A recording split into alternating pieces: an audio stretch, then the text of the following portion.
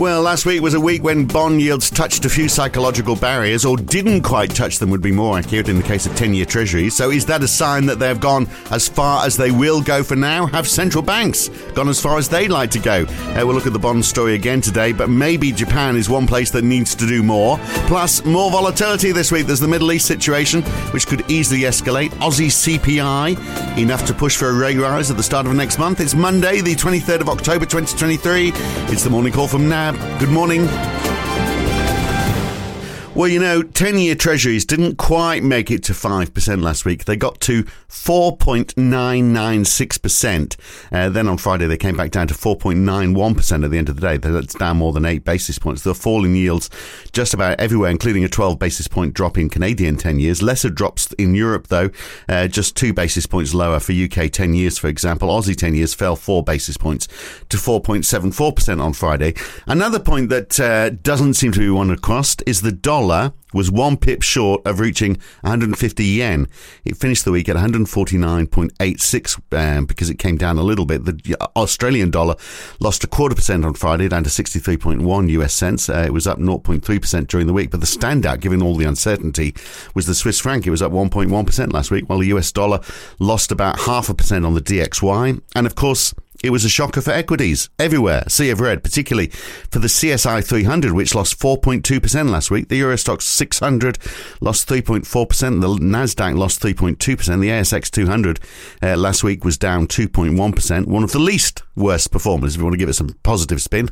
It was also a bad week for coal and iron ore. Coal lost 4% last week. Iron ore down 1.5%, including a 3.7% drop on Friday. But gold is popular. It's up 2.9% last week. And Brent and WTI were down on Friday, but Brent was up 1.4% over the week. WTI wasn't far behind that.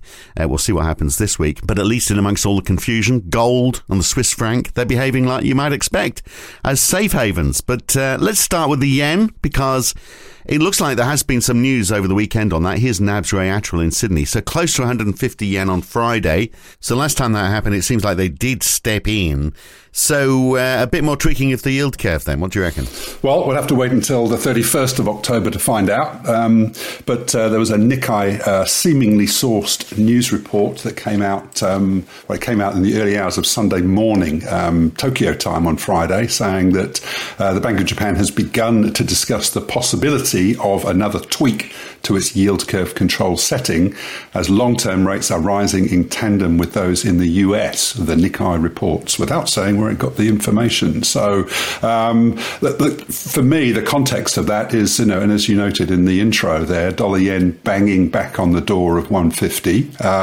We don't know for sure that they intervened at the beginning of October, but we're very suspicious that they did, given we had a large pullback just after 150 had printed in the first week of October. And obviously we know they did some very heavy-handed intervention back a year ago when we were last above 150. So to me, it does sort of highlight the current distaste amongst Japanese policymakers for dollar yen rising up through 150, even though we haven't had any sort of speculative excess that would explain the level that it's at. It's been remarkably unvolatile in recent weeks, but I think the level has become something of a political liability, particularly with higher oil prices. So it's a double whammy as far as things like fuel prices in Japan are concerned. So wouldn't inflation also be a liability? I mean, we saw those inflation numbers on Friday, 4.2% year on year if we take out food and energy. So the Bank of Japan, I mean, that must be a political issue as well. The Bank of Japan must be a bit worried about that. I mean,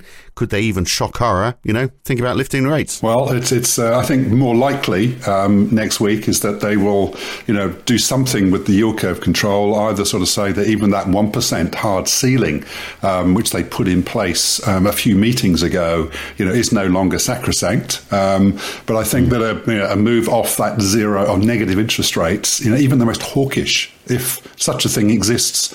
Hawkish Bank of Japan central banker, in the minutes of the last meeting was talking about next March being the earliest time, excuse me, that they might actually do something on there. So, I think for now it's in response to this, seemingly relentless rise in US Treasuries and the pull that's putting on YCC. They'll probably say that in somehow sort of lifting the ceiling or doing some other ruse, it's designed to make the zero rate policy more sustainable, as sort of ironic as that sounds. So anyway, let's see what it has. But my sense is that it's going to make traders even more reluctant to be wanting to buy dollar yen at 150. So I think it's we set the week probably with a somewhat firmer yen as a result of that. And will yields keep rising? I mean, or are we there? So we, as I said in the introduction, we've hit a couple of points now, haven't we, where the markets don't seem to want to go any further. I mean, we are seeing, and the strength seems to be in the longer end, doesn't it? So the UK, for example, saw their 30-year yield up over 5.1% on Friday, which is the highest in 25 years. So, but are we reaching a point where, things are going to start to pull back now? Well, we did see a little bit of a pullback, didn't we, on Friday? Whether we can go higher, you should, when you've got Sky or Ken on this week, you can quiz them on there. I do know that they put out some revised bond yield forecasts on Friday, so which do actually have, yields ending the year below 4%. So I think their fourth quarter number is more like in the sort of 4.5% to 5% range rather than above 5%. It does seem to me that the extent of the equity market sell-off that we've seen, which I think, as you say, was well in excess of 2% last week. We had 5 consecutive down days for both the S&P 500 and the NASDAQ. So when risk really is off, you are still seeing some evidence, I think, of sort of safe haven demand for treasuries, but no obscuring the fact that we were up 30 basis points on the week, and we've got quite a significant, bear steepening trend still very much in evidence. In not answering your question about bond yields, one of the things I think is worth observing is that the US dollar hasn't received any noticeable safe haven support when you've got bond yields doing what they're doing and you've got equity markets under sort of persistent negative pressure. I think in another environment you would have expected the US dollar to be much stronger. As you noted, the Swiss franc seems to be displaying far more sort of safe haven characteristics in the US dollar. So US dollar sort of struggling to continue to strengthen here, which I think I've said before, for inveterate sort of medium-term dollar bears like ourselves, we'd perhaps draw a little bit of comfort from that in terms of thinking that dollar strength is on borrowed time, even though it seems to be able to borrow that time pretty much nauseam whenever it wants, doesn't it? Yeah. Well, so what about Europe then? Because we had good news from Europe on Friday in that German producer prices have fallen 0.2% month on month. Hurrah! The S&P has upgraded Greece's sovereign credit rating to BBB minus.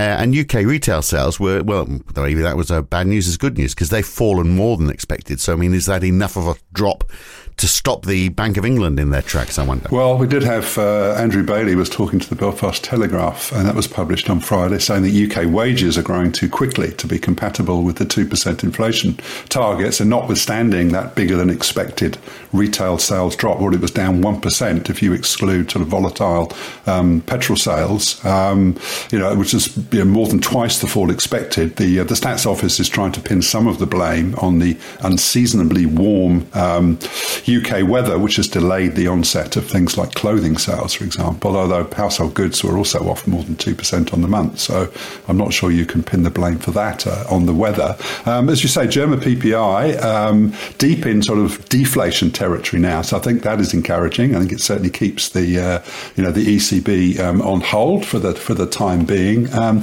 as for Greece's upgrade, I was just sort of reminding myself that where Greek 10-year bonds yield versus Italy, Italy's rating was reaffirmed at BBB.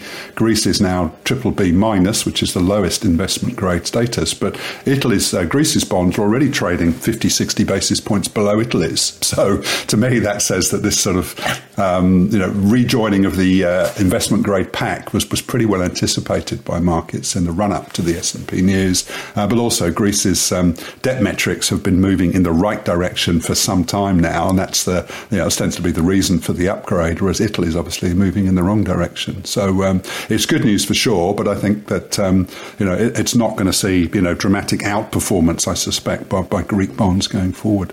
Now, we can assume it's going to be a fairly volatile week this week, aren't we? Because hopes of a less volatile situation in the Middle East certainly seem to be disappearing, don't we? I mean, okay, 2 American hostages have been freed, but that really doesn't change the dial. I mean, Hezbollah is making more noises about their response if there's a ground movement into Gaza. And I don't think we can assume that the fact that that ground offensive hasn't happened yet doesn't mean it won't happen. They could just be getting their ducks in a row. So, I mean, it's so more volatility. So, So what's the implication of that? Where are we going to see the volatility happening in terms of asset classes, do you think? Well, obviously, oil hasn't hasn't roared ahead. I know I've been making a lot of play as one of the explanations, at least, for the rise that we've seen in bond yields. But oil will doubtless remain pretty volatile. But thinking about the week, equities are clearly in a sort of a down leg at the moment. And do you pin the blame for that? On the door of bond markets, or is it because of the Middle East and the potential implications there? I suspect that it's a bit of both, at least. But I think, as you rightly say, there's tensions across the Middle East only look as though they're going to become more inflamed, and it's hard to think that will play anything other than negative as far as risk sentiment is concerned. So plenty of equity volatility, and into the mix, we've also got some of the heavy hitters, or the so-called Magnificent Seven, reporting their Q3 earnings. So we've got Alphabet tomorrow, as well as Microsoft. We've got Meta on Wednesday, and we've got Amazon on Thursday. So given the weight that those stocks have in the broader indices, that also looks like being a source of asset market volatility. Yeah, and of course Australian inflation, that's the big story locally this week. We also get Q3 GDP for the United States, and Tuesday we get the flash PMIs for October as well, for just about everywhere that counts. So there's quite a bit of data around this week. No, absolutely. And obviously down here, that Q3 CPI release obviously looms large, and I think it will be the arbiter of whether or not the RBA does lift rates, which is only about sort of the prospect of a November the 7th rate rise is only priced at about 20% by the market. But I did notice that the consensus, or the Bloomberg consensus published on Friday for that trimmed mean is the same as NAB's forecast we published a week or two ago at 1.1, which for our money, is not compatible with the RBA staying on hold. And note too that we get Michelle Bullock is speaking tomorrow in Sydney, and she also testifies with Assistant Governor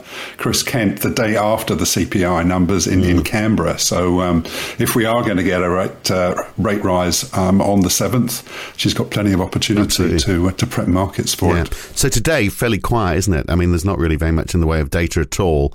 And as you say, all those earnings reports are later on in the week. We get Loretta Mester from the Fed talking, I think, later on today, but she spoke on Friday, sounding pretty dovish, actually, on Friday. Well, yeah, I would say relative to her sort of, hawkish credentials, I mean, she wasn't sort of unequivocal that, that at least one more rate hike is there. But she does say that we're within one of the peak, and regardless of what we do, at the next meeting, we should be pretty close there. So in previous comments, she sort of banged the table a little bit harder, suggesting that there was still more work to be done. So certainly nothing there to put the markets off the sort of confident view that we are going to see the Fed on hold. What's it, October 31st, November the 1st is the meeting there. So lots of central bank stuff to look forward to at the end of October, including that BOJ meeting we've just mentioned, and of course the RBA the following week. No, very good. All right, well, we'll see what the day brings us. Not much, I suspect, because it all kicks off tomorrow. But anyway, we'll be here tomorrow to talk about all of that. We'll catch you again soon, Ray. Thanks. Will do. Thanks, Phil. And that's it. That's how the week starts this Monday, the 23rd of October. I'm Phil Dobbie from there. Back again tomorrow morning. See you then. Thanks for listening.